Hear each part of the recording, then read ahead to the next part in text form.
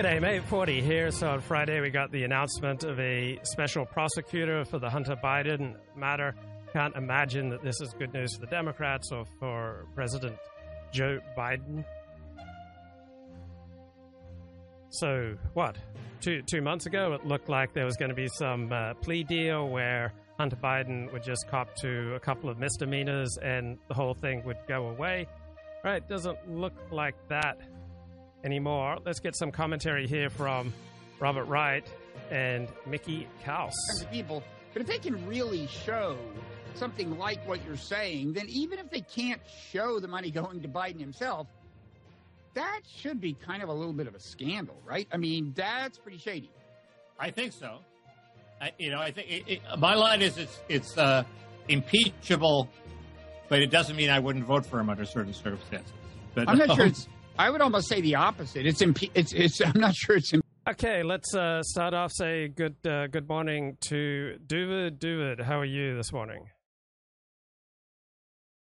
Baruch Hashem, thank God. Okay, great. So while I just fiddle around with a couple of technical things here on my end, talk to me about what's been going on with you since I spoke to you last.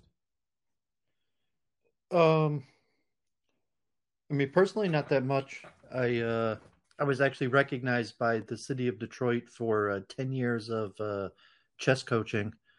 So I guess that was nice. On Thursday, there was a 20th year anniversary of the Detroit City Chess Club, of which I've been a chess coach now for 10 years. And besides that, still doing my research, selling books, but not much advancement in my own personal streaming or life. Okay, and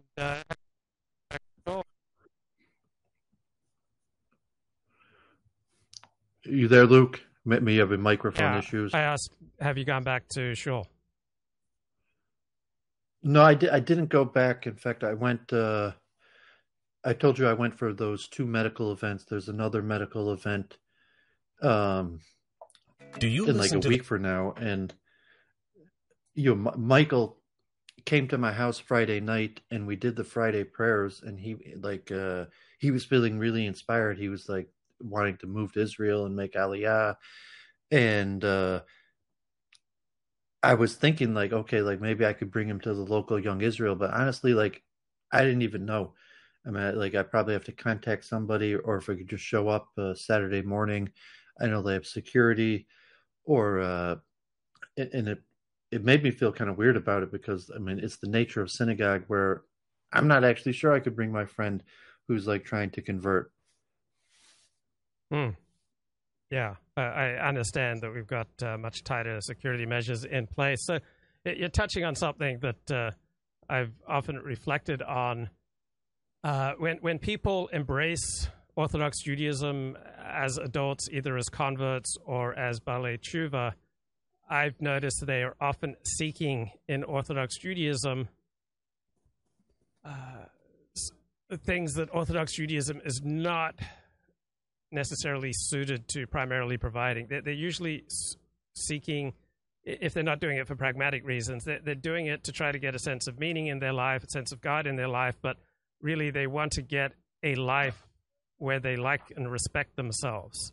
And usually people who already like and respect themselves don't make a dramatic change like joining Orthodox Judaism. Do you have any thoughts on this? Yeah, Mika, I lived in New York for a long time. I'm not sure. Have you seen the Frida Weisel YouTube page yet? The Satmar tours of Williamsburg. I'm not sure. I haven't paid I'll attention. put the link in the chat. I mean, it's not super interesting, but I'd say it's extremely different in New York than probably anywhere. Maybe LA, but probably not LA because New York and in Israel, when you become Jewish, you're looking at a community that you're going to become a part of, and that community is large and powerful. So, like, here in Metro Detroit, there's a few thousand Orthodox Jews, but they live in the poorest part of at least the Oakland County of where the Jews live, and if you joined the Jews, you wouldn't necessarily be looking forward to becoming integrating part of the Orthodox community. So if you talk like someone like Michael who lives like 45 minutes out into the suburb, doesn't have too much connection with Jews at all, and almost zero connection with Orthodox Jews. It's more him like you were talking like a personal identity thing that is connecting to Judaism and then a feel possibly towards Orthodoxy, as opposed to if you were actually in New York City where you saw Hasidim, you saw Orthodox Jews, or like Lakewood, and or you had some sort of connection to Israel where you would have been thinking about it from the beginning of an integration within some sort of culture community. Yeah, yeah. You're touching there on something that I noticed also, that I noticed a lot of people want to be part of Orthodox Judaism, but they're simply not prepared to make the sacrifices that are necessary to be a normal part of Orthodox Judaism. And so they often try to do it on the cheap by trying to get around the required sacrifices, such as moving to within walking distance of a synagogue, and then they are concerned that they don't fit in because they're not making the sacrifices necessary to fit in. But there is a substantial sacrifice required to pull off a conversion to Orthodox Judaism, not just a conversion in form, not just passing through the process, but actually making it real in your life after you've passed through the process. Any thoughts on the relatively large number of people, I think, who would love to be a part of Orthodox Judaism, but simply are not willing or not able to make the sacrifices necessary to be a part of Orthodox Judaism? Yeah, I mean, the vast majority of people don't even realize the sacrifices involved. And even like, me saying, who successfully did it for many years, picked up, multiple languages, lived a different life. For periods of my life, you basically completely cut ties with my family, all my former friends and connections. And, then I still largely failed.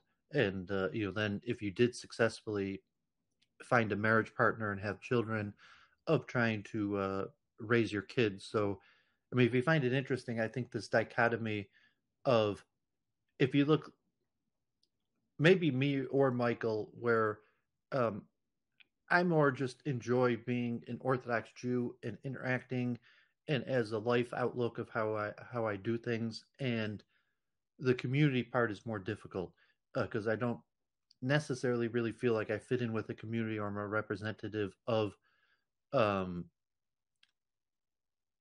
community. However, I like interacting with Gentiles and secular Jews and even fellow Orthodox Jews as an Orthodox Jew, but I never really integrated into the community as opposed to integrating in the community. Like, I know when I went into Israel, yeah, I was in Or Samek, and you have the Kiruv rabbis, and versus what they tell you, versus my own perception, where I saw like I got to fit in with these Orthodox Jews, these Hasidic Jews, and like the gatekeeper approach, where the Orthodox Jews are like the gatekeeper who are going to say whether you're really Jewish or not. And Michael, maybe from his background, he's not really concerned with that. Like he knows that almost no one has even heard of these rabbis, has met any of these rabbis, and he just enjoys interacting with his old family, his old friends, new people he meets as a Jew. And like, well, like kind of like you when you were streaming, I watch you be like, I'm an Orthodox Jew, and like I would have watched you like, you're not an Orthodox Jew, no way. Like if you were an Orthodox Jew, you would you're doing all this wrong. But from your perspective, you're like, well, go back to the ghetto. Saying like, I'm an Orthodox Jew and I'm going to keep on doing this, versus trying to actually fit into the ghetto. And so to say, I've tried to fit in the ghetto, and I saw it's like, okay, I mean, you got these rebbes, you got these rabbis, and you got to do whatever they tell you. You got to do all this stuff.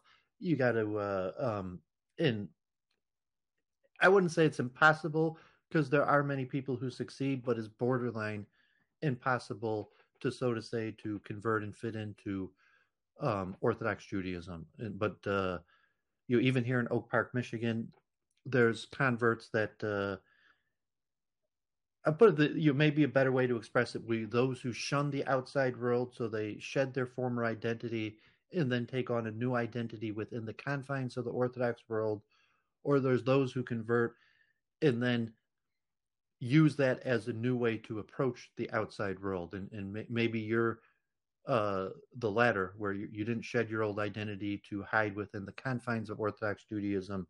You put on like a new suit, and now you're approaching the outside world with that new suit, that new identity on. So many topics you bring up there.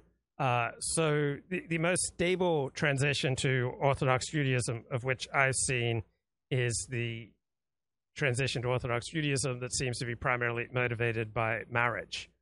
You've already established a relationship with someone who's an Orthodox Jew, and so to get married and to build a family together, you convert to Orthodox Judaism. In your experience, is this the most stable basis for entry into Orthodox Judaism? I mean, you must be talking LA, because like I think that's extremely rare. I mean, even here in like Metro Detroit, there might only be a handful of examples because they're going to frown on that. So like if you're outside Orthodox Judaism, like, you know, you Reform or conservative, you're not going to bother converting Orthodox for marriage. And if you're Orthodox, the chance that you actually that's my phone ringing. It's okay, go ahead. It's not important, so it won't ring. The chance that you're actually going to be in a situation like that where you're going to be engaged to marry an Orthodox person, and the last hurdle is converting, is almost non-existent. So I mean, maybe in LA it's a different ballpark where you have all sorts of orthodoxy is on a much lower level, where you have Orthodox Jews in relations with non-Jews, and then they would convert to make the family happy. But I would say like you got a really weak Orthodox community in LA if that's the case. There's something to what you say in that the level of commitment to Judaism, like the level of commitment to Christianity, is considerably attenuated on the West Coast compared to the East Coast. So I notice on the East Coast, people have much stronger, meaning the Northeast, not so much Florida. But I notice in the Northeast, people have much stronger ethnic ties. They have much stronger ties in general to their families. They have much stronger ties in general to their religion, to their schools, to traditional forms of identity seem to be much, much stronger. And so Judaism is much more rigorous, much more demanding from my experience on the northeast of the United States compared to the West Coast. What are the major patterns or genres that you've seen among people who convert to Orthodox Judaism and pass through the process and seemingly pull it off? Well, just to go back before if you wanted to dwell on this, because to me it's unfathomable what you're saying. Like, how is it possible that people convert to Orthodox Judaism for marriage? Like, I can't even fathom the pathway of what does that look like? How is it possible? You're saying like there was an Orthodox Jew who was like dating a shiksa, and then like the only thing he needed was her to convert, so they converted her. Yeah, I mean, it's almost unfathomable. Like how does that even happen? It happens hundreds of times a year in the United States. It's the prime mover behind conversion to Orthodox Judaism, because people primarily meet each other at work or if they're in a similar profession. And so particularly modern Orthodox Jews are almost always in the professions such as lawyer, doctor, dentist, accountant. And so if you haven't, married by the time you're 22, 24, which is kind of normal in Orthodox Judaism, but get into your late 20s and you meet someone at work, all right, the odds are pretty high that person won't be Jewish. And so people fall in love, and Orthodox Jews are affected by the culture around them. And so falling in love is largely seen in the culture that surrounds us as the basis for getting married and forming a family. So, yeah, I see this happening a lot with Orthodox Jews. I'm surprised that you consider it, virtually impossible. Yeah, I mean, certainly in New York City, I don't think that's ever happened like that, because, the community is so large, and there would be so many eyes upon a person that I'm saying, like, there's hundreds of thousands of Jewish girls that you could always be set up with, that the delineation of Orthodoxy usually is not modern Orthodox, where people would be you having beards or Hasidish or clearly dressed as Jewish, where it wouldn't you couldn't have like a relationship with maybe if you're like in a modern Orthodox area or LA where very few people where there's a larger constituency of modern Orthodox than Orthodox, where the person's in the work world and their romantic partner doesn't know that they're Jewish or how seriously they take their Jewishness, and the relationship carries on for a while to the point where they'd consider getting married and they would need to convert. So like in Brooklyn or New York, the differentiation would just be too strong. So if you're Orthodox, it would be obvious you're Orthodox. It would be obvious from the beginning that it's not going to work, that you'd have to convert.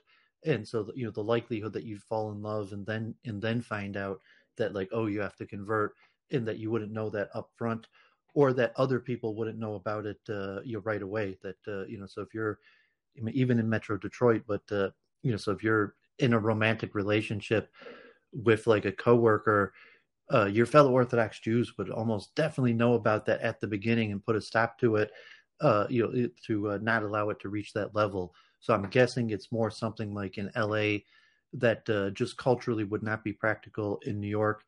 And that's why I say like I can think of almost no cases like that in my experience in New York. And then if you wanted to respond, or you want to say the pathways I saw. Okay, I'll just respond. So also what you often get is that someone falls in love with someone who he or she believes is Jewish, and then finds out that they're not Jewish according to Orthodox law, even though the persons believe they're Jewish all their life because they grew up Reform or conservative.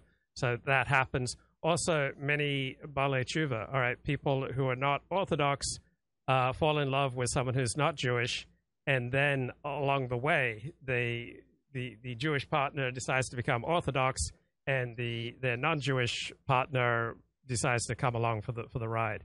So feel free to respond to that. Otherwise, talk to me about the different genres. The communities are too strong in Brooklyn for that to happen, because like the differentiation between Jewish and Baal Tshuva, or you think you might be Jewish, like in Brooklyn, like you got the rabbis, like everybody's cousins or went to school. So it's like you're Orthodox, you went to an Orthodox school, and it's obvious, like unless like there's a rare case of somehow like a person from one of these questionable backgrounds somehow got into and went to one of these Orthodox schools. So like your marriage pool would be from fellow people who went to these schools. And if you're like a Baal Tshuva or someone who thinks you might be Jewish, there's so many rabbis all over the place that would have put you through the ringer. And because I know that's what they went through with me. Like, they wanted to know my family records. They wanted to know my family ancestry. And I was put into a questionable category. And one of the reasons I was never applicable for marriage, because I was never able to conclusively demonstrate my Jewishness for marriage standards within the Orthodox. So I see in LA where it's completely different than Brooklyn, where you have just like a subculture of Orthodox Jews that run their own thing. And in LA, I could imagine that it's that much different. I'm not sure if you could imagine Brooklyn being that much different, where there is no path to what you're talking about. There is no path to a romantic relationship between a Jew and a non-Jew that could end in conversion, except for a person who went off the derrick. So if like a person went off the derrick, left the community, was living in a non-Jewish area, and then fell in love, maybe like in terms of like trying to make their family happy to convert, or but almost in none of those cases would the person return to the mainstream Brooklyn Orthodox community. So like there are plenty of cases like that where people have a cousin or a brother who left the community and married, and maybe they went through, now they're modern Orthodox and went through a conversion. But like if they came back into Brooklyn, they would be questioned on their Judaism permanently. And I remember like in Bobov, in various Hasidic yeshivas, even Balei Tshuva generally have to marry, the children of Balei Tshuva generally marry the children of other Balei Tshuva, because lineage is that important to people that even like 2 or 3 generations later, you're like, oh, my granddad was a Baal Tshuva, and like his yichus, his lineage was questionable. That the general community still does not want to intermarry or date with their children. So, like in LA, I could picture that it's that different. I'm not sure if you could picture in Brooklyn it being that different to the other extent. Yeah, I think we're probably both speaking out of our own experiences. So I doubt that 50% of Orthodox Jews on the East Coast live lives that are as closely regulated and scrutinized by the rabbis as you describe. I think you're talking about more traditional, verging on Haredi communities of which you're more aware. I am mostly aware of West Coast forms of Orthodox Judaism, which are considered considerably watered down compared to what you describe on the East Coast. Well, not most, but a large number of Orthodox Jews on the East Coast do not lead lives as regulated and scrutinized and as under the thumb of the rabbis as you describe. Many Orthodox Jews on the East Coast, a considerable number, approximating 50%, do not lead lives like this. Do you think I'm wrong? No, I think you're right. So I thought it was interesting just to highlight that, and said that when I was in Hasidic Brooklyn, where you actually have a Jewish neighborhood, where basically, I mean, we also talked about this in relation to the difference in New York and multiculturalism, because it's not Jews among whites. There's almost no whites there, and the Jews are largely representative of the whites, but there's Hebrew letters on the signs, and maybe half the people speak Yiddish as a first language, and a lot of these schools are Yiddish schools. And maybe on the Upper West Side, you could be right. Like even on the Upper West Side, where you have hundreds of thousands of Jews, still it's very common for them to take their yarmulke off, to use anglicized names. And it could be even on the Upper West Side of Manhattan that it's closer to what Luke is saying than what I'm saying. But like I live in Hasidic Brooklyn, and maybe it gets back to your next question about what are the pathways to conversion. Wait, hang on before we go there. So tefillin date, I think that's probably largely a modern Orthodox thing. So tefillin date is when you're going out with someone and you take your tefillin along because you expect to spend the night with the woman.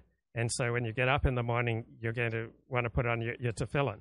So obviously there weren't a lot of tefillin dates in the Orthodox communities that you knew in New York. Yeah, we talked about this many times, and I think the difference from like Orthodox, modern Orthodox to Haredi is when you reach the Haredi level, you have no personal autonomy. Like if you miss Marev, like someone's gonna be like, "Where was he?" And almost everybody everybody you associate, you're gonna already have to be off the derrick to have a level of personal autonomy. I don't know if that makes sense to you. Like in sense, like like if you were in the Haredi community, everybody would know all of your friends. You would not be able to conceal a single like friend that the community doesn't know about. And if you disappeared for a day or two, everybody would know it. It was like, oh, Luke wasn't in shul, for the 3 times a day he's expected to be in shul. And it would be like, topic. Every single person that, followed you or cared about you, or your haters would like, where was he? And it's meant to protect from the things that you're mentioning. And I mean, we've discussed that level of personal autonomy and the level of completely giving up any personal autonomy. Yeah, and the other rejoinder I'd have, anyone who's spending time around non-Jews is going to be far more susceptible to falling in love with one, just like any woman who works is going to be much more vulnerable to having an affair than women who just stay home with the kids. So there are Haredi Jews who spend a great deal of their professional life around non-Jews, and so they're much more vulnerable to falling in love with a non-Jewish woman than those who don't spend a great deal of time around non-Jews. Is that fair? Well, no. I mean, because like in the Hasidic community, only adult male businessmen spend time around non-Jews, and generally that would only be the case after they're married with children. So there would be basically no possibility for fraternization except for adult married men that already have children. And like generally in the Hasidic community, you don't enter the business world until you're married with children. Okay, so what are the different types of conversions to Orthodox Judaism that you have seen that appear to be somewhat successful? So I'll give three general paths. One is the incremental path, maybe like yours, where it moves from Reform to conservative to Orthodox to even like Hasidic. And that could happen very rapidly or over a long period of time. You know, I mean, a person within a few months of going to a Reform temple could come on to ultra Orthodoxy, or it could take many years or decades for that incremental process. The other is possibly people, maybe Michael is a case of that, like independent spiritual seekers for whatever reason, and maybe you're also somewhat a case like that before your incrementalism through like Dennis Prager or something, but just people from whatever personal development, largely outside of any connection to Jews or the Jewish community, start to affiliate as a Jew, start to study Judaism, and then it could move on to the incremental process, but saying that it's a personal discovery process as opposed to a communal, you're in university and you start going to the Hillel House, and then you start going to the Reform Friday night prayers or things like that and get more into it, versus a person who makes their own personal discovery and think I'm a Jew even before they meet Jews. And then the third case would be more like you're saying, and there'd be a whole bunch of various pathways where it'd be direct connection with the Orthodox community, where however it came to be that a Gentile has reached into the social circles of basically all Orthodox Jewish circles. So, whatever reason, it could be party circuits, it could be business, but where you have, or it could be a Gentile who just happens to live in an Orthodox area, but where the Gentile is a minority among a majority of Orthodox Jews, and decides to culturally make the switch to the other side. So I would say those are the three major pathways, and I think you have a reasonable amount of all three of those. And I would just add that those people who have led stable lives prior to conversion, the most likely to continue on with Orthodox Judaism after their conversion. Those people who have led chaotic lives prior to conversion are the most likely to not be able to sustain a conversion to Orthodox Judaism. People who have experienced life within community and are pleased to live within the confines of any community are going to be much better suited to converting to Orthodox Judaism than those who don't. Those with a generally pro-social orientation are going to be much more suited to conversion to Orthodox Judaism. Also, you need to earn an above average amount of money. And so those people who were leading a professional life where they were earning above average money prior to conversion, they're much more likely to be successful in a conversion to Orthodox Judaism than those who struggle to even earn an average amount of money. So people with better life skills, people who are more competent, people who are more at ease with themselves and other people, people who earn money, who handle money responsibly, who handle alcohol responsibly, who handle the natural passions of life responsibly prior to conversion, much more likely to be able to continue on with a conversion to Orthodox Judaism after they've passed through the formal stages.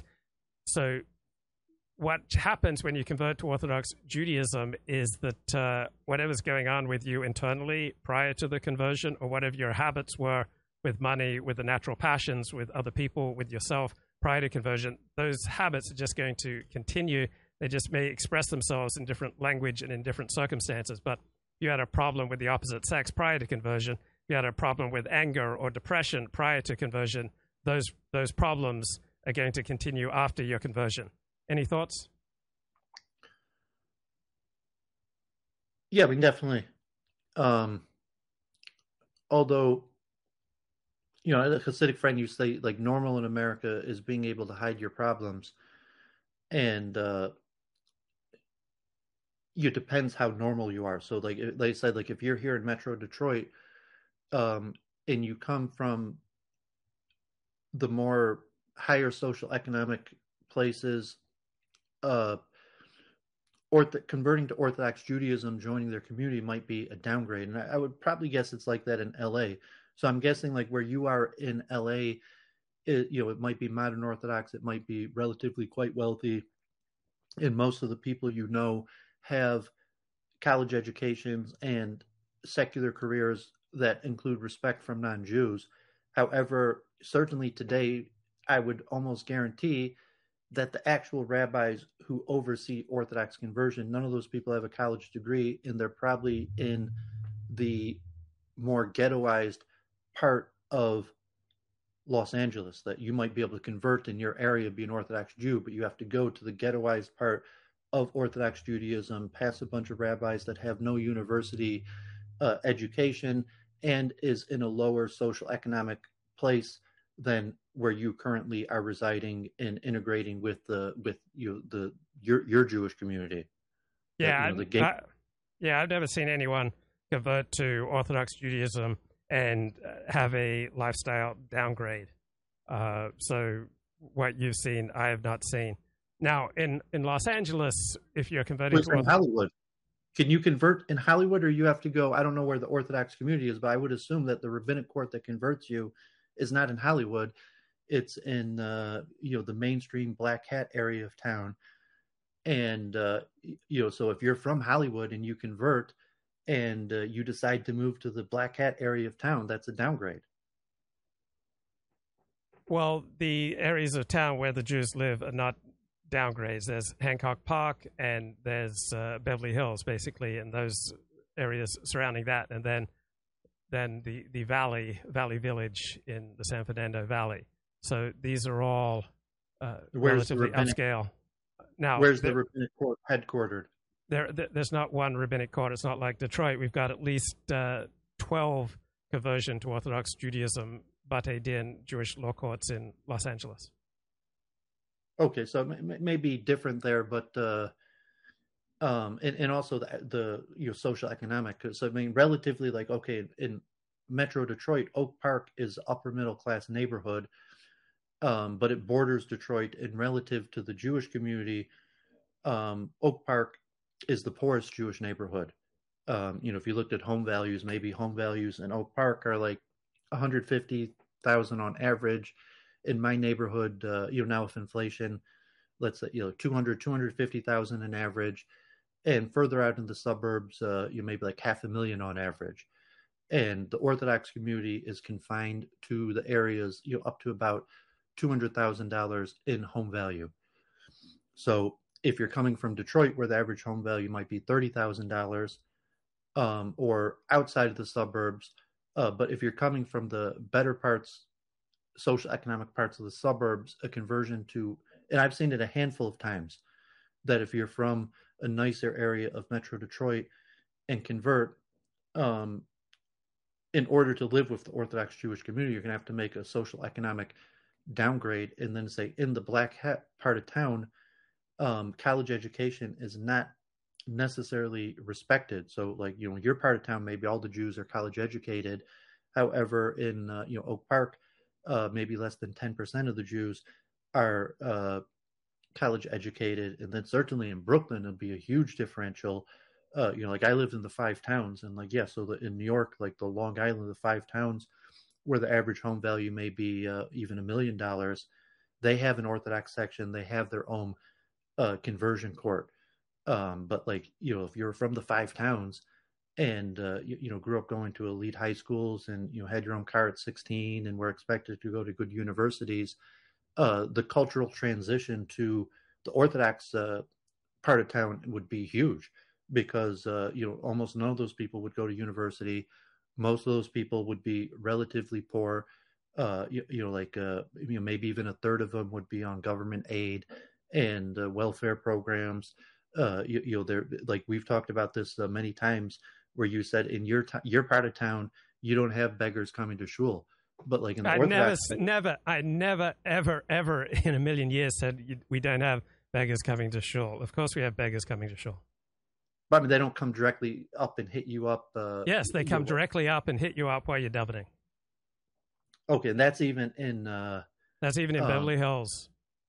Yeah, so but I was saying like the comparison to like the yeshiva part of town is probably tenfold. I Like don't know about if that you because the beggars are smart. They go where the money is. well, I mean, it could be, but I mean they try to make it less welcoming. So I mean even at the Young Israel near my house, they worked out a system where they're expected to go to the rabbi, and the rabbi will give them a donation on behalf of the congregation, as opposed to individually going up to people. And at least here, they've been able to maintain that system. And various places like in the Five Towns or something like that, they'll have some sort of system where called like a gabbai tzedakah, and so that. And I know my parents were the cultural shock.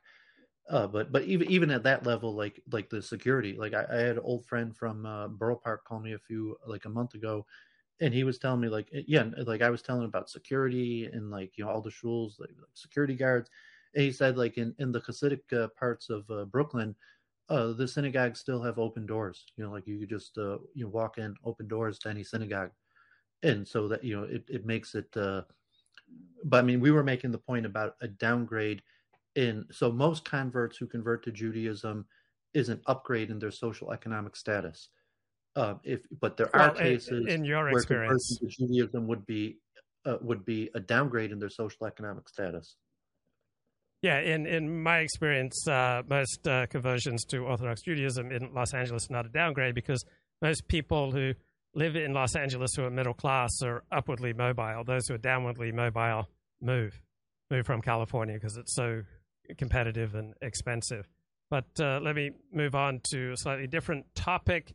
One of the least stable bases that I've noticed that leads people to convert to Orthodox Judaism is an experience with the light or an experience with God, some kind of transcendental experience, such as through meditation or drugs or some other gift where people are given an experience of the infinite.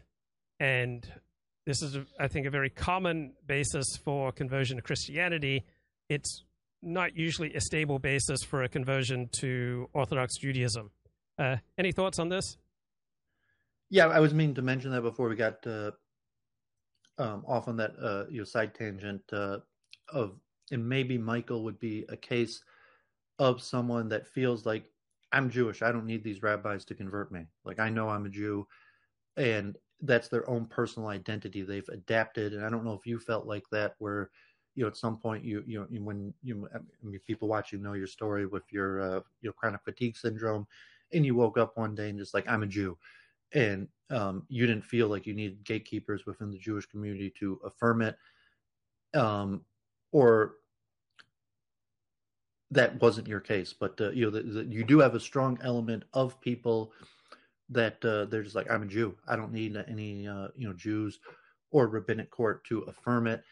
And those people probably have a harder time succeeding, although it might be the majority of people who attempt to convert to Orthodox Judaism are these people who feel like that, where they just, whatever reason, determine that they're Jewish, and it bothers them, the authority structure that they have to go through as a person who, I want to be a Jew, and I'm willing to do whatever these rabbis tell me it takes to become a Jew.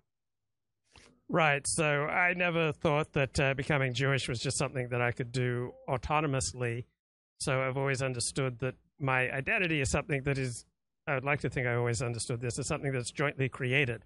It's virtually impossible to sustain a personal identity that everybody around you denies and degrades and denigrates. So anyone who tries to pull that off, it verges on the impossible if you're not getting any support for it. We can really only sustain identities, including Jewish, if they are supported by a community, by people. We need other people. Would you agree with my estimate? The majority of converts are probably of the A type that think that they're Jewish and don't need to convert, and that's why they don't make it, or you don't think that that's the majority of converts? Well, wait. Hang on. If we're just talking about converts to Orthodox Judaism, then by definition, if they don't make it, they're not converts in this conversation. So yes, those people, attemptee converts, that maybe even half of attemptee converts are people that have just decided that they're Jewish and don't really want to respect the conversion process, but that's actually the majority, and that's why the majority fail. Yeah, I think there are a lot of people like that, and they don't really matter to the Orthodox Jewish community because they get weeded out fairly ruthlessly. They're not able to sustain their illusion for very long. Yeah, but from a Chabad perspective, they get weeded out of the Orthodox community, but usually those people stick around, and usually those people will loosely befriend Jews on the exterior of the community and will still possibly the rest of their life or for large periods of time present themselves as Jewish to non-Jews. And I mean, it's an identity. So it could be there'd be a crash in identity where the person's like, I'm Jewish, I woke up, I'm Jewish. And they might go with that for like 10 years and then they just change their mind. Or sometimes they'll die like that. But they might get weeded out of the Orthodox community, but you know, they don't disappear. Yeah, I think that's fair. And there's a tremendous amount of fluidity in identity in America today, which even affects both Orthodox Jews and those who wish to be Orthodox Jews. So I've known Orthodox Jews. I think one in particular I'm thinking of right now. I think she was born Jewish, became Orthodox for marriage. Then when her marriage ended, she went off and married a Mormon and lived in Utah. Another woman converted to Orthodox Judaism, got married to a Jewish man. They had Jewish kids, but then they got a divorce when the kids became adults, and then she completely left everything behind.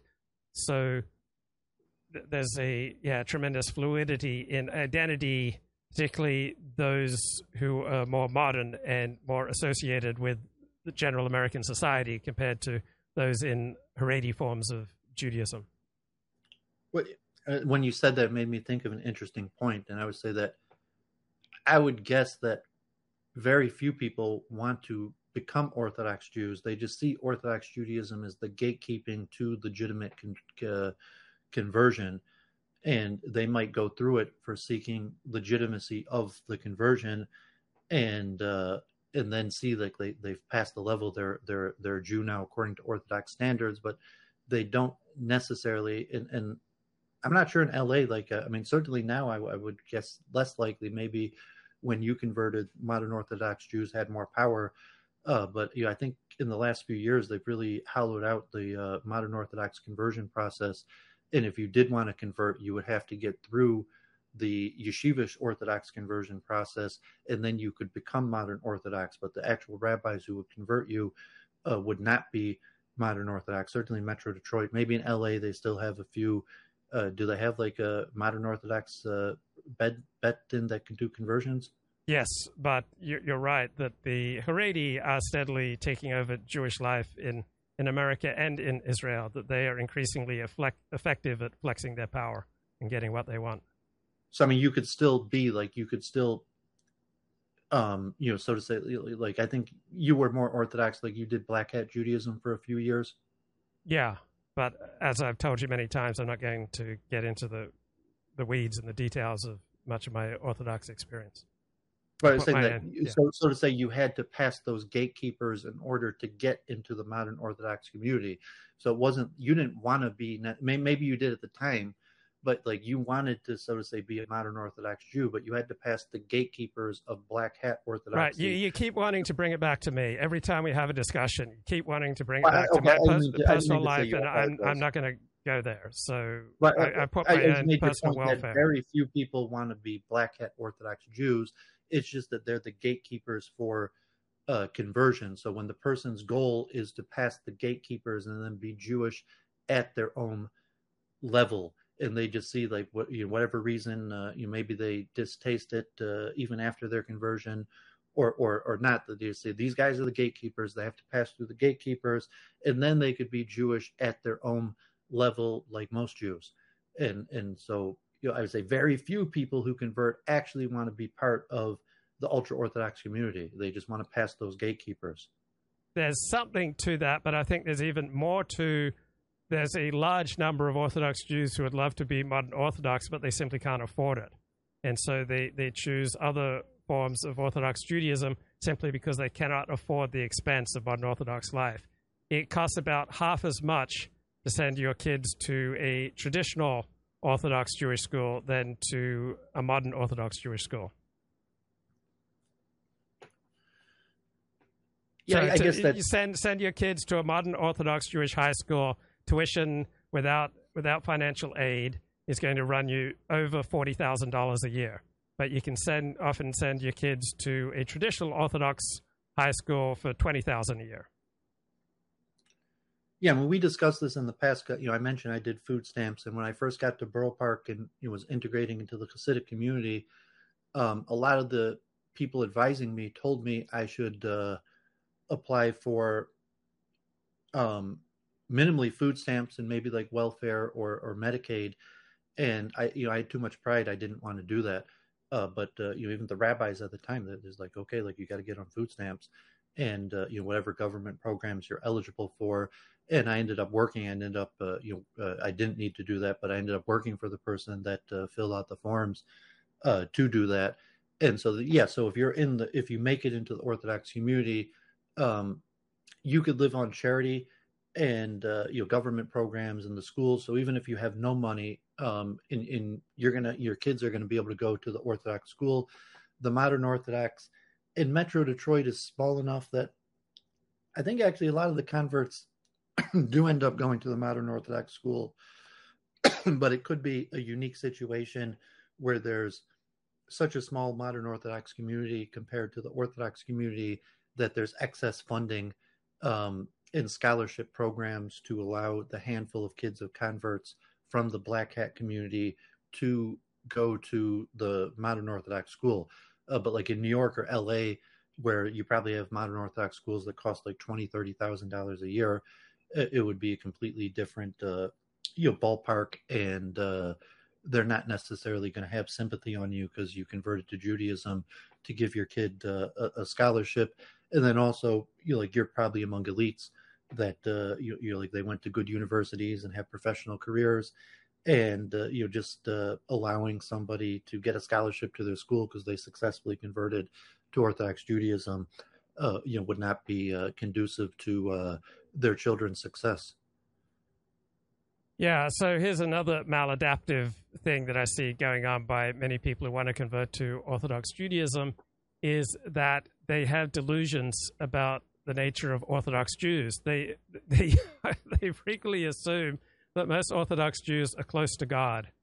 And the reality is that Orthodox Jews are about as susceptible to many of the problems that plague people, outside of Orthodox Judaism. So just knowing that someone's an Orthodox Jew doesn't mean that they're more likely to be nice, that they're more likely to be honest in business, doesn't mean that they're less likely to try to sexually take advantage of you or to financially take advantage of you. So here's a very common trajectory I see. People become attracted to Orthodox Judaism because they have all sorts of delusions about the nature of Orthodox Jews.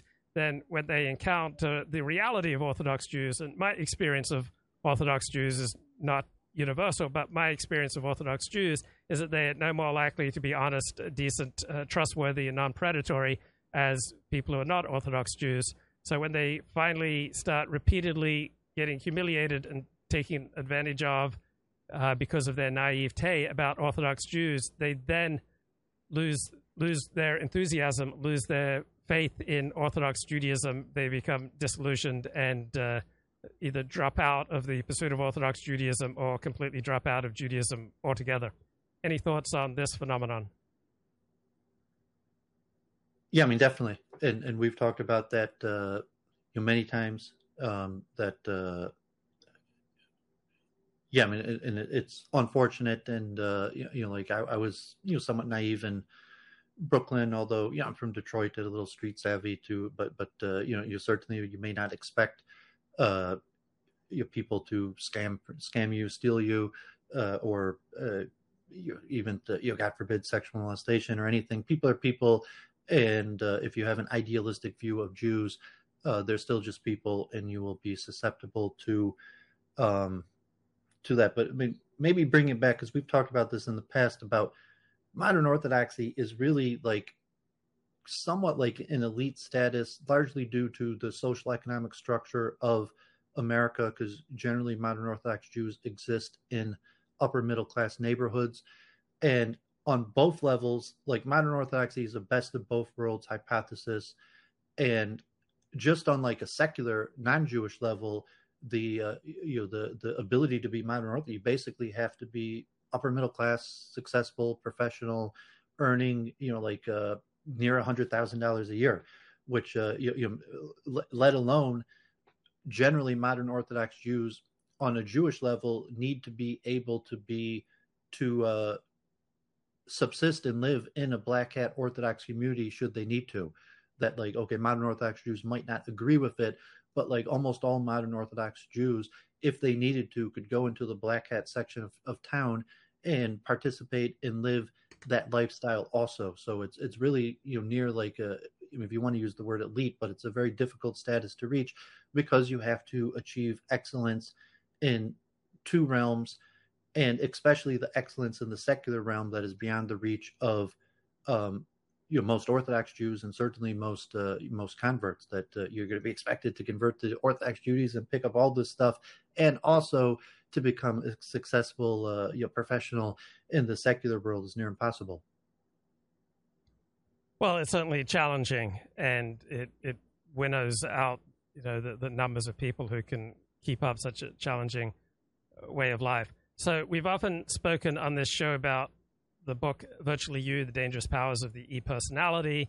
So just to recap those basic points, that there is a compulsive nature of a lot of people's internet use that can be compared to obsessive compulsive disorder. There's often a euphoric high to going online, and we often develop exaggerated personality traits from our online performances. So we often tend to become grandiose. We often tend to become more impulsive in our online personas.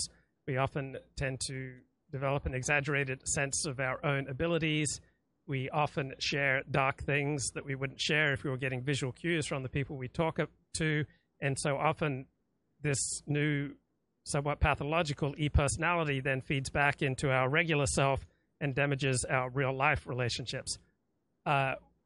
Would you agree, David, that for the live streamers we've known, a large number of them seem to have developed increasingly negative character traits that can be probably ascribed in part to their live streaming? Yeah, I was thinking, like Adam Green messaged me. He was like, "Who's this guy like Ultra T?" And I said, like, I don't know. I mean, but it's like he's been trolling me for like 5 years now. And then thinking like my own chat, I was even joking to another streamer saying like your imaginary friends, like these anon people in your chat are really just your imaginary friends. They don't they exist to some extent, but to some extent they don't really exist.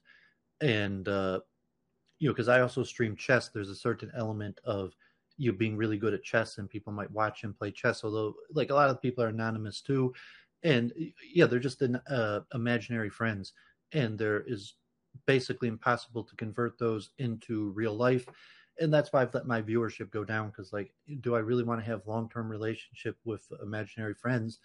And then I could see like, well, if I'm going to say like, you got to tell me who you are, you got to dox yourself to me, then people don't want to do that, because I got like a wide variety of people that don't necessarily like the other type people that view my programming. And so it's like, well, I don't mind telling you who I am, but I don't want other people. It actually goes back to when I was in Hasidic Brooklyn. I had a lot of Hasidic friends, and they didn't mind being friends with me, but they didn't want their other Hasidic friends to know that they were friends with me, or they didn't want to be my other Hasidic friends for me to mention them to them, because it wouldn't have fit their overall self-perception of their identity. So like on the streaming level, it's a fake personality that most people have developed. And to think, okay, like, I mean, God forbid you got Gunnar in the chat or something like that, like 5 years now, like I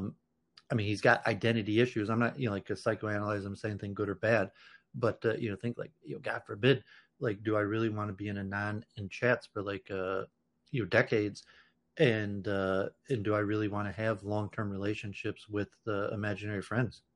Okay, I want to get back to this topic, but I just suddenly flashed back to something that you said at the beginning of today's stream that you've often brought up, and just ask you a question about. You mentioned how the rabbis and the traditional Jewish communities that you're a part of looked at you with a great deal of skepticism due to you having one non-Jewish parent, and that made it more difficult for you to find a shidduch, a match, a marriage in traditional Orthodox Judaism. So here's my open-ended question. Is it easier for you to blame your bachelorhood in particular and other life problems in general on the status of having a non-Jewish parent and the power structure's reactions to that, as opposed to not having something like that to blame problems on?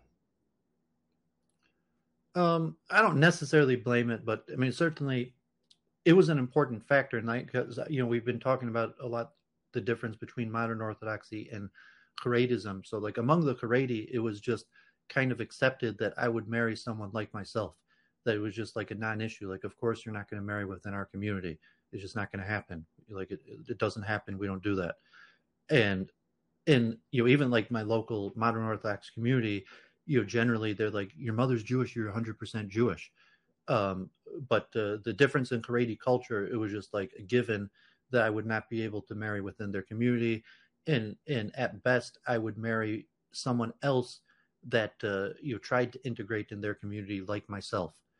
And they had people like that. So, like, in the large Hasidic community. Wait, this wasn't my question. I was just asking, do you get a psychic payoff to having a ready-made narrative that explains your problems and difficulties and failures in life?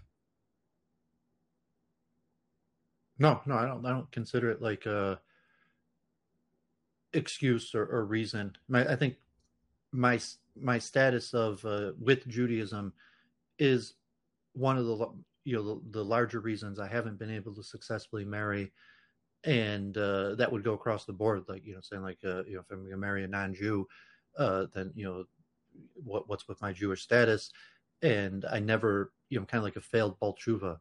So I mean, some extent, like, if I just jumped in and wanted to get married, it might have been a good excuse for me to avoid dating and avoid getting married, was my kind of like failed Jewish status. That, but I don't necessarily. It probably on the other end that I've used it as an excuse to not date and not get married, as opposed to a personal excuse I give myself for blaming Judaism for being single.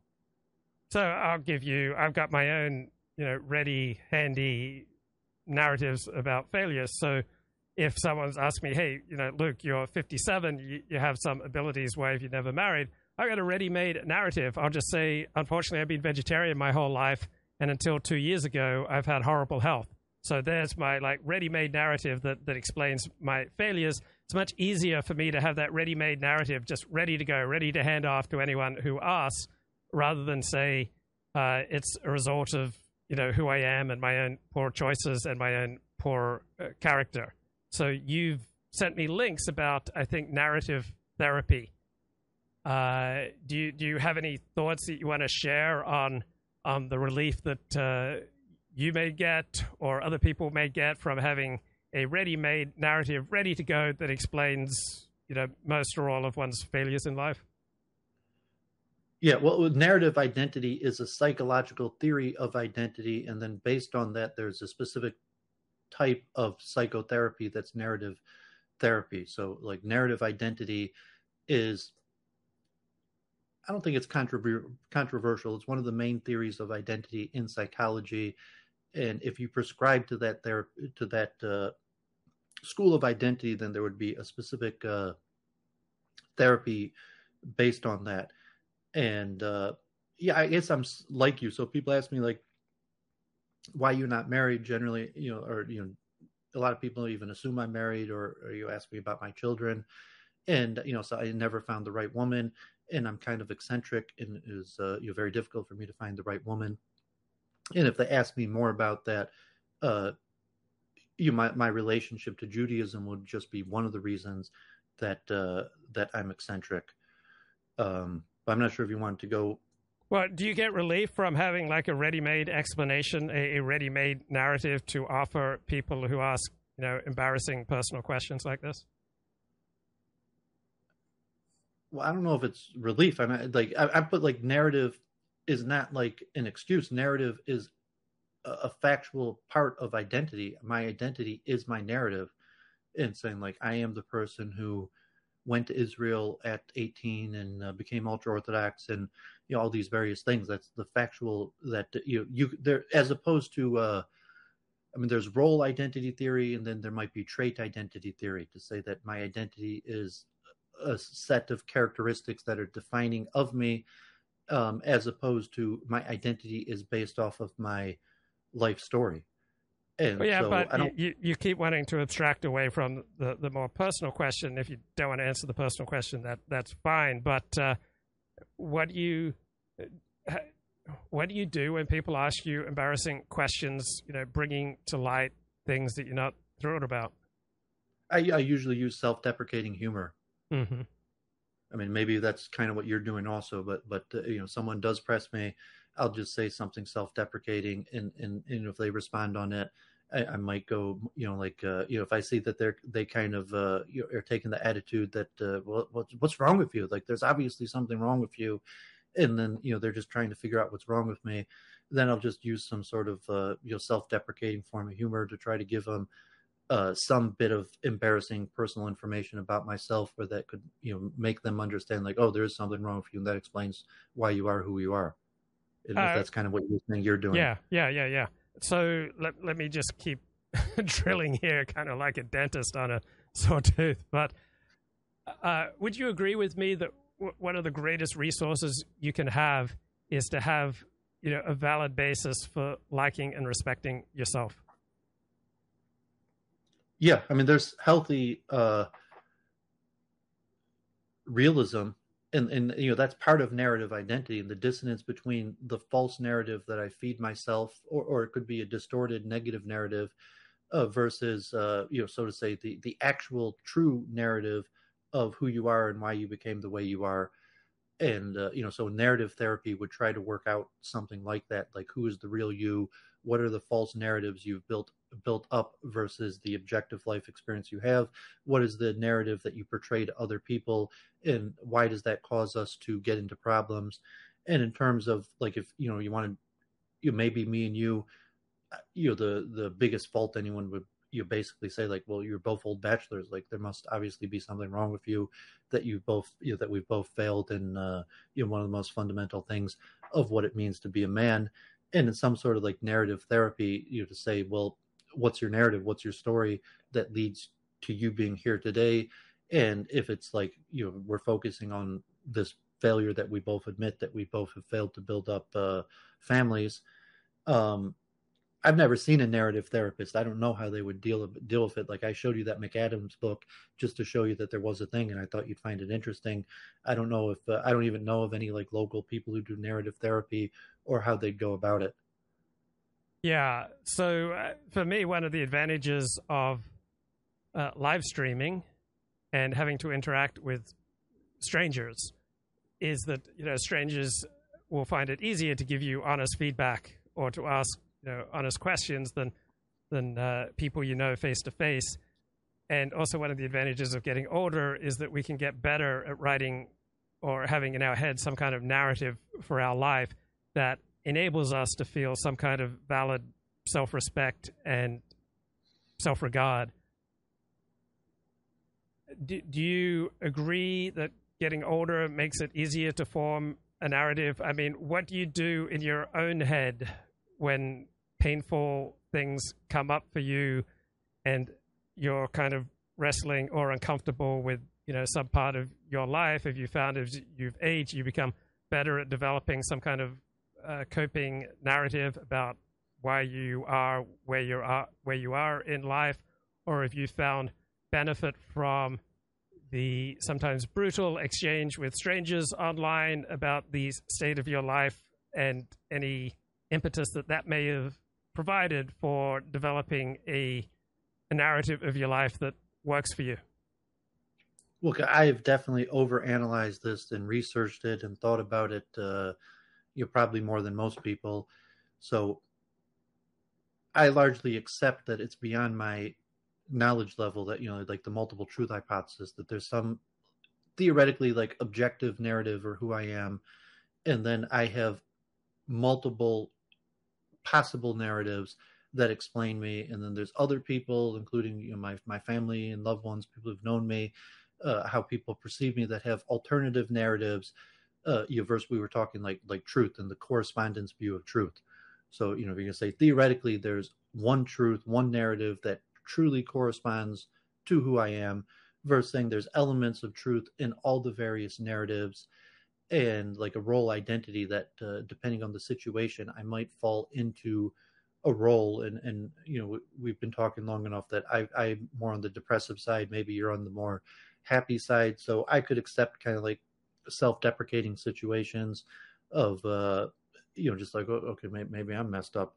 Maybe no one does like me. And, so I might even dwell too much on narratives like that. And you might have the opposite issue where you're focusing on overly positive narratives. Yeah, I can't live stream really effectively unless I'm in the middle of some kind of coherent, at least for me anyway, narrative of my life that enables me to like and respect myself. So often when you don't see me live streaming or hardly live streaming for weeks on end, it's because my narrative of myself has blown up. And so there were years where I hardly made any YouTube videos between 2012 and 2014 because I couldn't sustain a positive, sufficiently positive and respect-worthy narrative of my life that would enable me to come online and to bare my soul, so to speak. So does any of that ring true for you? Yeah, definitely. I mean, live streaming definitely blew up my narrative. And you just mentioned like, Gunner in the chat or something like that, just to have like kind of like consistent negative feedback or trolling. And, like for years, you just like anything I do, like that's a lie, that's not true, is much more in your face than reality. Like people might be thinking that, like I was saying, like, I went to the local shul, and it's like, well, I might have a fear factor. That's what people are thinking, but no one said that. No one treated me, poorly. But streaming, like people are definitely, critical. Even like, I mean, Gunner, like even Halsey, if you say, like, like rejecting that I'm Jewish. Like I lied. I made up going to Israel. I made up studying yeshiva. And I could see that. Like I could see, like, probably I'd walk around and think, you're not a real Jew. You didn't really study in Israel, or something like that.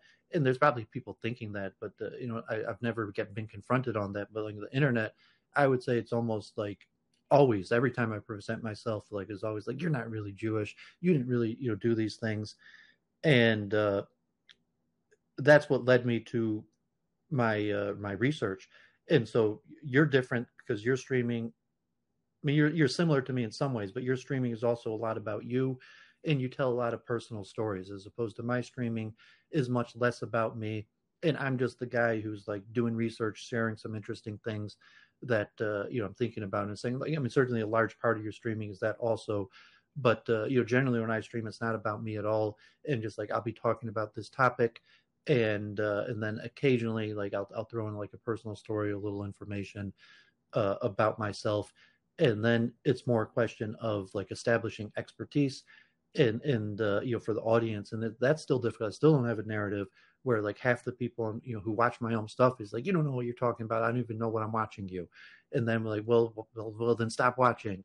And that's why I'm down to just like a handful of viewers, because I wasn't able to really come up with a narrative that made sense to myself and the viewers. So, like maybe constantly trying to reinvent myself, but like, God forbid I'm an old man, can't really constantly be reinventing myself. So, okay, let me jump in.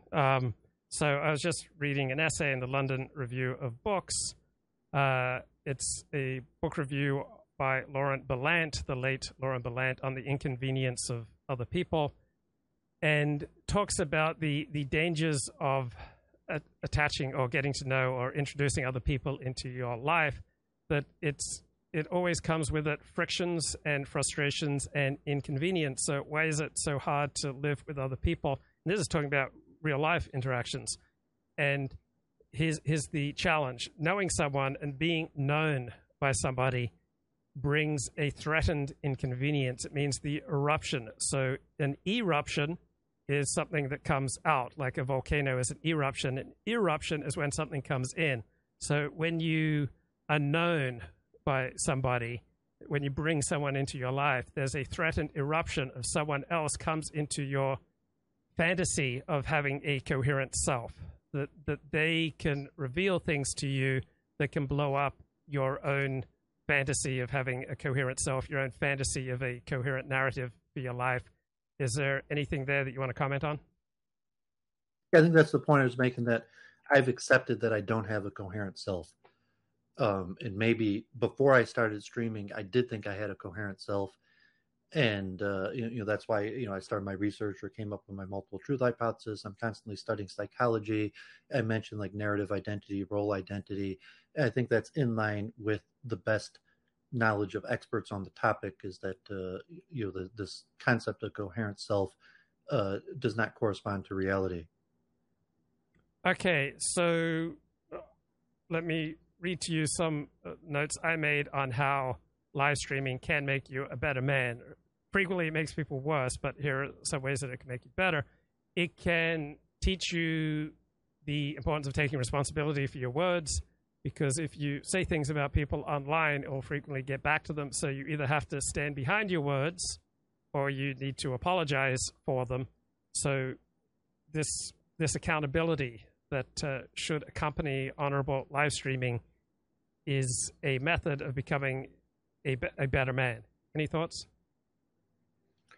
Yeah, I would definitely say like something that was never part of my life, but now I feel competent at like public speaking. I think I could do public speaking now, and I learned that from streaming, and the ability to get the negative feedback that you're unlikely to actually get in real life. Certainly part of streaming could make you a better man, and then also why I first started streaming was topically that I just wanted to have conversations about the type topics that very rarely can I find a setting or a space of time where a group of people would discuss this topic. But online, I was able to find people interested in the same topic and then have hours and hours of conversation just on the given area of interest. Okay, great. Go ahead, finish your thought. Yeah, and then even that also would relate to the negative feedback, because once you're, so like just me and you are talking about Judaism, people are gonna, you're out there and you might get positive feedback, and that works to the negative feedback to like, you don't know what you're talking about, or that's not right. And it doesn't always have to be like egoistic. Sometimes you could gather expertise, like we're just saying, you're just talking about a topic, and then all of a sudden you have the ability to talk to some of the biggest experts in the world on the topic, due to the power of the internet, and due to the fact that most people in real life don't talk about don't get together just to discuss these narrow topics, and that the big experts on the field who specialize in talking about these narrow topics are likely to be much more likely to be willing to join your internet circle, especially if it's dedicated to their narrow topic of expertise. So I often say that people should normally get most of their meaning and purpose in life from their family, extended family, friends, community, profession, and hobbies.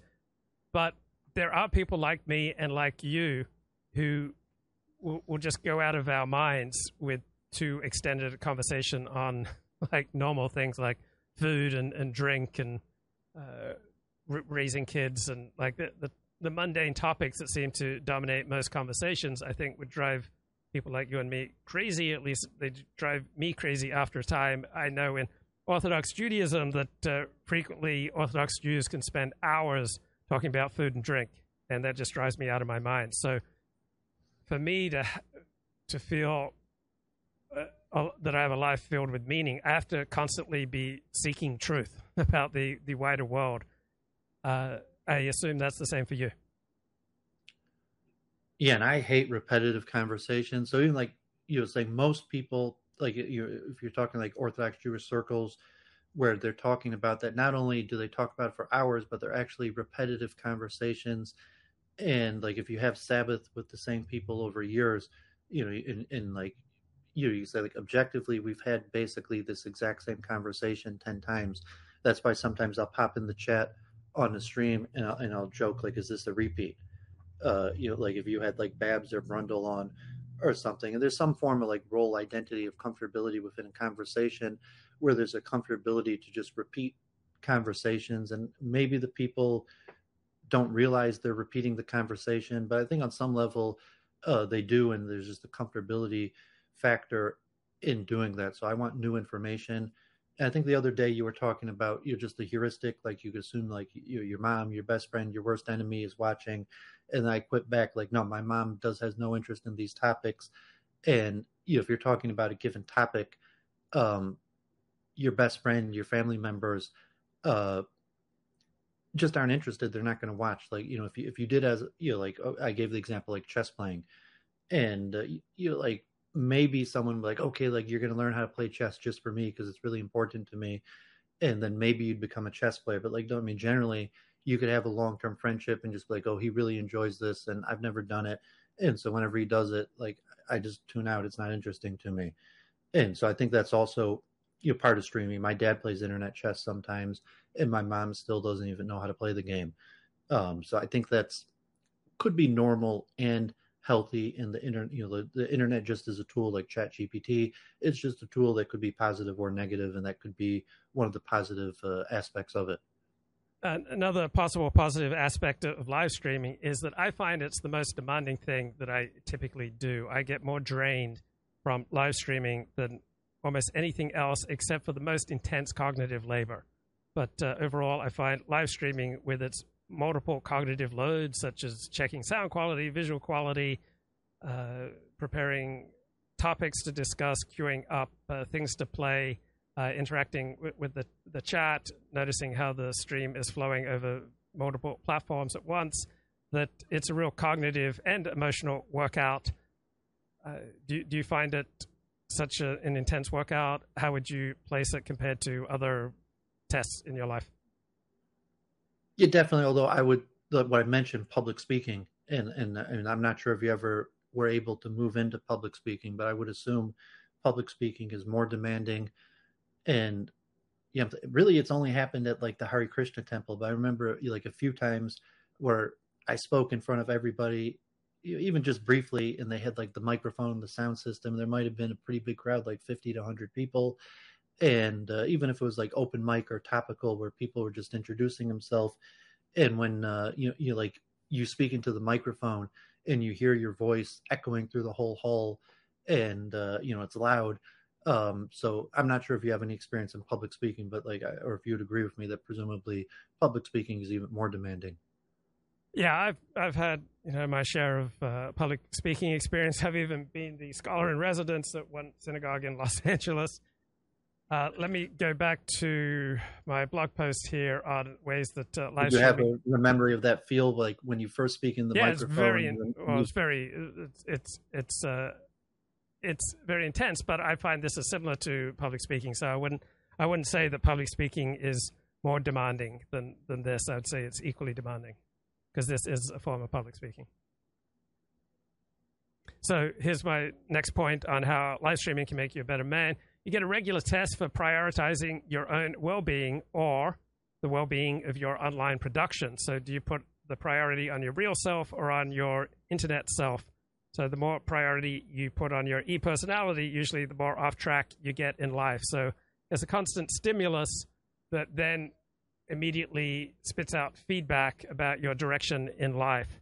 So any thoughts on live streaming as a test for your ability to conduct self-care or to disregard your self-care in your pursuit of a virtual personality? Yeah, it might be like a caveat of actually having an audience. Because, like, I mean, thank God you were able to build up a reasonable audience or become somewhat of a public figure, at least an e-figure, where there's maybe even hundreds of thousands of people who know who you are, or hundreds of people who check out almost everything that you say, as opposed to, most people have no audience. Or maybe TikTok is that way. They get a whole bunch of views, and you don't know your imaginary friends, like, if they're just part of a TikTok algorithm or random people in China. So I think you'd have to differentiate to being in front of an actual legitimate audience, and then how did you get that audience to, now you're interacting in front of an audience that I think most people have never necessarily experienced, that they've never interacted in front of an audience. So I don't know if you're making that differentiation to actually having an audience, and then you'd have the narrative factor of, well, how do you have an audience? How did it come to be that you have an audience? And now you're talking about the capacity to interact in front of an audience, as opposed to most people who've never had an audience. Well, I'm just talking about those who have an audience. So the typical thing that I will produce, considering it's going out on 5 or 6 platforms, like cumulative views combined with podcast, listens. So typical video will have, anywhere from 400 to 1,000 or more views or listens. So that's an audience. I'm just taking the audience for granted in my point. Let me go on to my next point here. Till I streamed, or I never had that. Even now, I have a smaller imprint, but you get a few hundred views.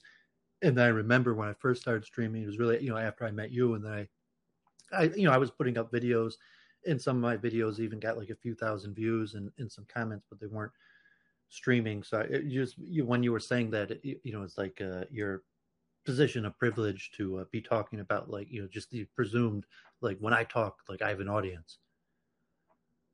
Okay. Next point.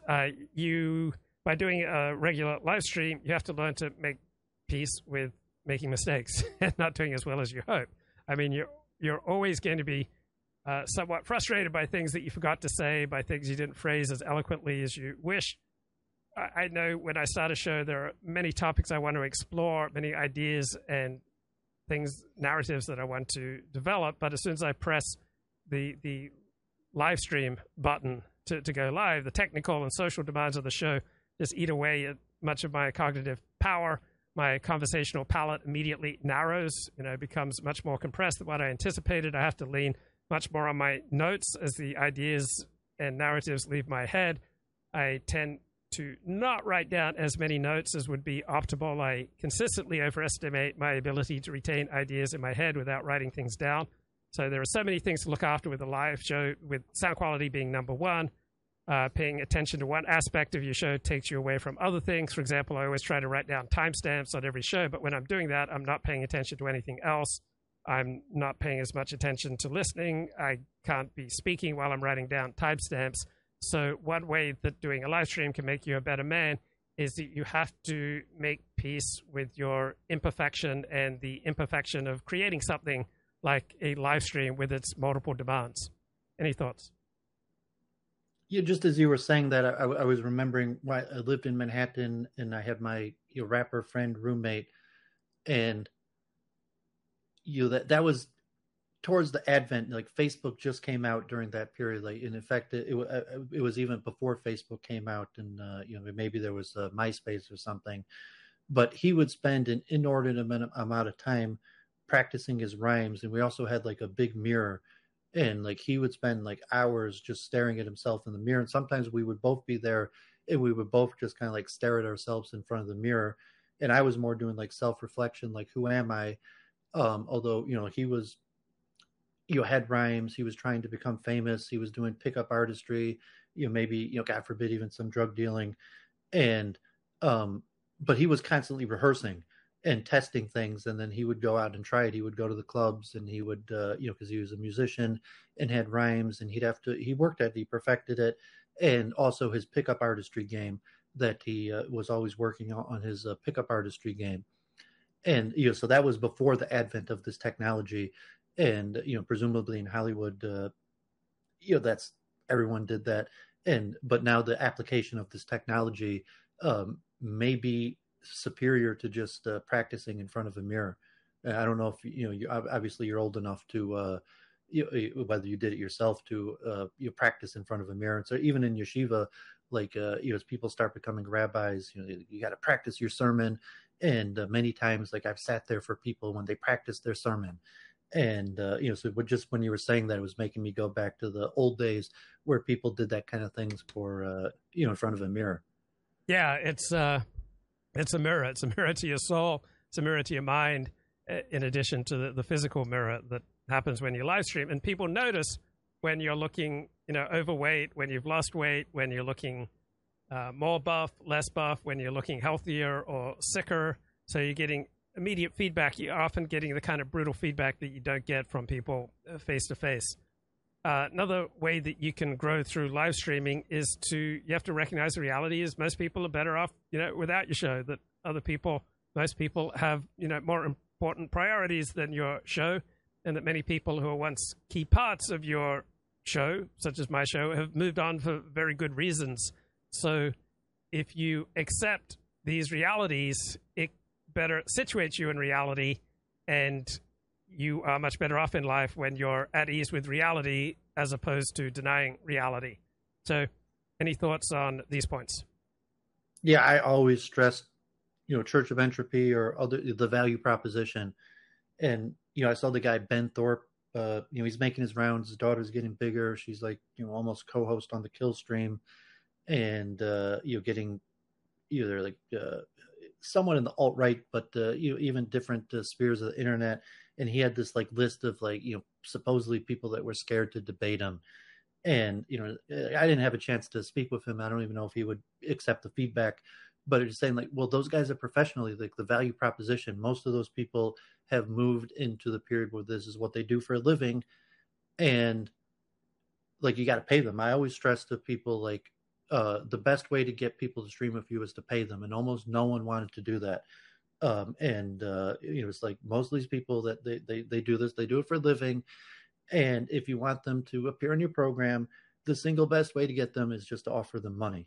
And but any form of the value proposition, the value to you as a streamer, the value to the listeners, the value to the people in the chat, the value to your co-host and the guests, and should always have that in mind. And sometimes people will do it when there's a negative value proposition. And if the value, and maybe that's some kind of like the negative Judaic attitude where you're always thinking like it's in your best interest, like I know what's best for you, Goy, type value propositioning.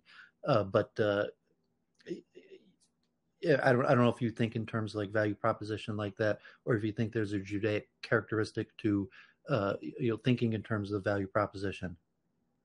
Well, I do think in terms of value proposition, that's recognizing that checking out a live stream is not in most people's best interest, that they should have other priorities aside from one's own production. Haven't thought about the Jewish dimension to that.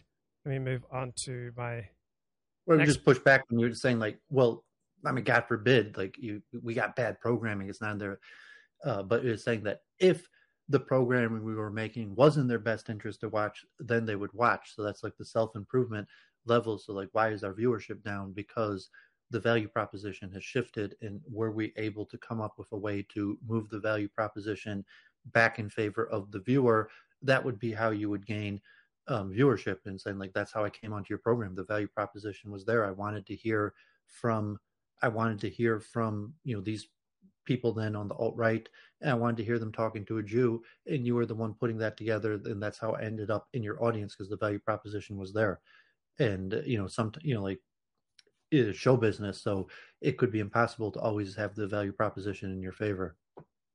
Well, also it's the value proposition for whom. So if I do a show that requires a minimum IQ of 120 to benefit from or to enjoy, that's a much smaller potential audience. That's about 5% of the potential audience, as opposed to doing a show where you only need a minimum IQ of 100 to enjoy. But there is also a good incentive for personal growth through live streaming here, in that, do you put the interests of the viewer at the forefront of your head? So is it just that I want to get something off my chest, or do I take the time to empathize with what the viewer wants? And I may want to produce a show that has a minimum IQ of 120 to be able to access it. But even then, I can do a show that displays considerable empathy for the viewer, even the high IQ viewer, or I can do a show that demonstrates, no empathy for the viewer. It's just simply what I want to get off my chest. Anything you want to comment on? Yeah, I mean, you do a lot of things to make it more easy for the viewer. Like, I mean, you timestamp a table of contents, although you don't necessarily predate your programs and tell people, like what to expect, or something. I mean, you put a title in, although it's not necessarily always what you're talking about, but you do considerable amount of effort to make it easier for the viewer. And I think the general model for live streaming as a business model, and maybe you are successful for a small period of time, and I call it like the destiny model of live streaming, is you get on a big platform, you get enough people from that big platform over to your platform, and then you just review other people's content and count the super chats. And when you were in Warski, that was probably what you were somewhat capable of doing. Like, once you appeared there, you had a lot of people who knew who you are, tuned into your channel, and then you could kind of just review other people's content. And I call it like the destiny model, because he's one of the few streamers out there where just getting on his program could put you in an opportunity where you have a few hundred people watching. And then what are you going to do for those few hundred people?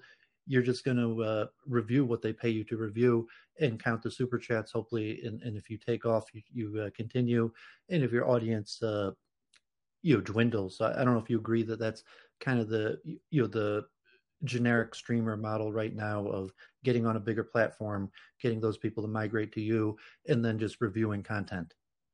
Right. That's a business model that's effective, and it's also a model that's reasonably effective to get views. But intellectual work almost never pays for itself. And so if you're going to produce intellectual content, it would be unrealistic to ever expect that it will pay for itself. It's just not going to happen. So I decided to primarily produce intellectual content on my live stream, so I don't expect them to pay for themselves. And I don't use like a Destiny model or a Nick Fuentes model or any of these other models for people who are just, pouring out moronic content. Yeah, and then, almost the benevolence goes, like, if you're so smart that you could produce intellectual content, you're probably so smart to realize that, like, it's not a good way to make money.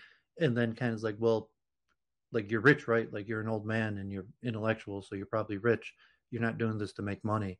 And which is somewhat of a reasonable presumption to so a lot of the streamers, like if you're a professor, that's why a lot of the guys, like, you just got to pay them because they're professors and they need the money and you want them to appear on your channel. You got to pay them, or a lot, God forbid, most intellectuals never actually financially became wealthy. Some of them upper middle class, and they make their money by getting paid to appear on shows. Like, I don't even someone like Paul Gottfried or something. I don't know. I think we discussed. I don't know if you ever paid guest or something like that. I've almost never paid a guest. So professors almost never get paid. They are paid by the state or private institutions financing their professorships. Right? They very rarely get paid for appearing on a live stream. Yeah, I mean, I don't think live stream would be the type thing, but I mean, I don't know, like Paul Gottfried or something like that.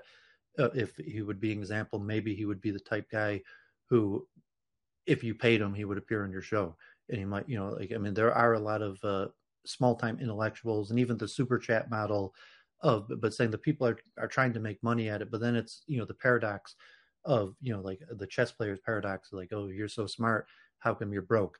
And like you're smart enough to be the greatest. There's no paradox there. Intellectual life does not pay for itself. That's something that's just 99.99% true. Those who are intellectuals and they found a way to make money, it's usually because they are running some kind of con scheme where they are pretending to present profundity that they're not really doing. Yeah, but the Andrew Tate model, where I thought following him, I think the one thing that I've speculated that very few people have backed up is that he is not actually that rich, and that maybe at most he's a small-time millionaire, and he may not even have that much money at all. But for his business model, he portrays it like he's extremely wealthy and he's just doing this because he wants to give back and share the information. Well, meanwhile, actually he's doing it because that's the main source of his money.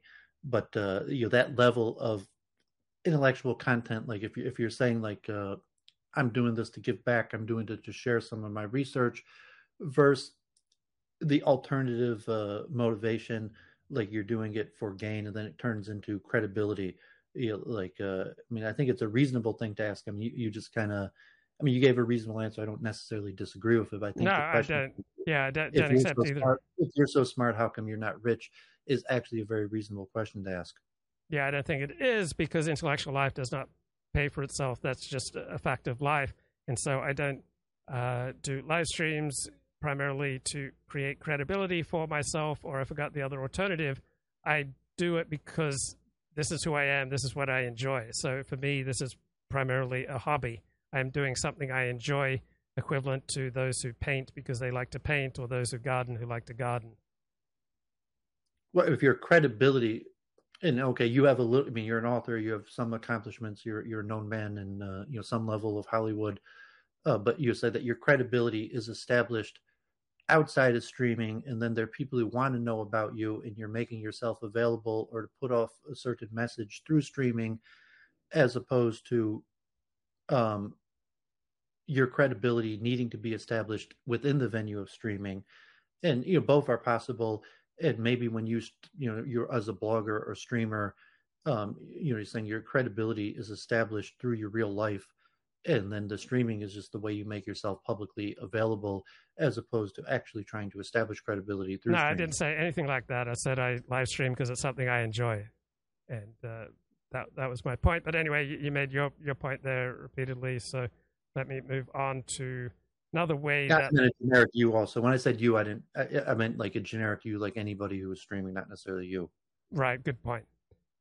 So another way that you can become a better man through live streaming is that you can learn to stand on your own 2 feet and not need audience approval. So often on these live streams, I will say things that every single person in the chat will strongly disagree with. And you also constantly having to face choices of risking and possibly losing relationships for the sake of saying what you believe to be true. This is a good test in life. You can always cuck to save your relationships, or you can make the other mistake and just heedlessly burn your relationships, or you can try to steer a middle path, valuing both your relationships and the pursuit of truth, and make considered, careful, individual choices. So learning to stand on your own 2 feet is one of the possible benefits to gain from live streaming, avoiding audience capture and staying in integrity with what you believe to be true. Any thoughts on this, David? Yeah, I agree, although it goes back to what I was just saying before, that it's from a point of privilege where you actually have an audience, because most people, if they stream, no one's going to listen to them. And, to the point where I have an audience, and even if I don't cater to my audience, I still have an audience, which is a state of privilege. And, it's like the generic you as a person who has credibility outside and makes themselves publicly available. And you're saying, well, I want to make myself publicly available to do what I want, not what the audience wants. And the audience, just in appreciation of me making myself publicly available, will tune in for what I want as opposed to what they want. So you have to know your power level. It takes a certain power level to be able to do that. And you could test your power level, because if your power level's not there, your audience will abandon you. Okay, I'm going to move on. Any final words for today, David? Yeah, just before you messaged me, I was reading that tablet article on like the history of the alt-right. And, if you wanted to set aside a stream, it was a pretty long article. And I was disappointed because it didn't mention like the prominent role that like right-wing Jews, Hasidic Jews, and Orthodox Jews played in it. And it had, kind of like the anti-Semitism or the racism level. But if you did look at that tablet roll and wanted to go through like either a memory lane or intellectual analysis of what that article got wrong by ignoring the role that Jews played in the formation of the alt-right, I've found that interesting. Okay, great. To be continued. Thanks, David. Yeah, have a great day. Thanks a lot. Take care. Okay, let me go to Robert Wright here, talking with Mickey Kaus about the special prosecutor appointed in the Joe Biden, Hunter Biden story. Impeachable, but Well, the key with impeachment, it doesn't have to be a crime. well, neither is not voting. The reason to not vote for someone. So anyway, okay, so maybe that's heating up incredibly quickly. And you have like there should be some word for like the Peggy Noonan has sort of has now pronounced it's a real scandal. Okay, you need like 2 or 3 more figures. I was arguing with somebody who was trying to figure out why did people take Watergate so seriously. I mean, it obsessed the nation for months. Mm-hmm. It eventually led to Nixon's impeachment. It was not as corrupt as this. Okay, as this potentially is, and nobody cares about this, but they cared intensely about Nixon. And why was it? I think it's because the press had more credibility. People who they trusted to be neutral said this is a real scandal. Nixon lied, but Biden's lied. I don't understand it. So if 4 or 5 more people like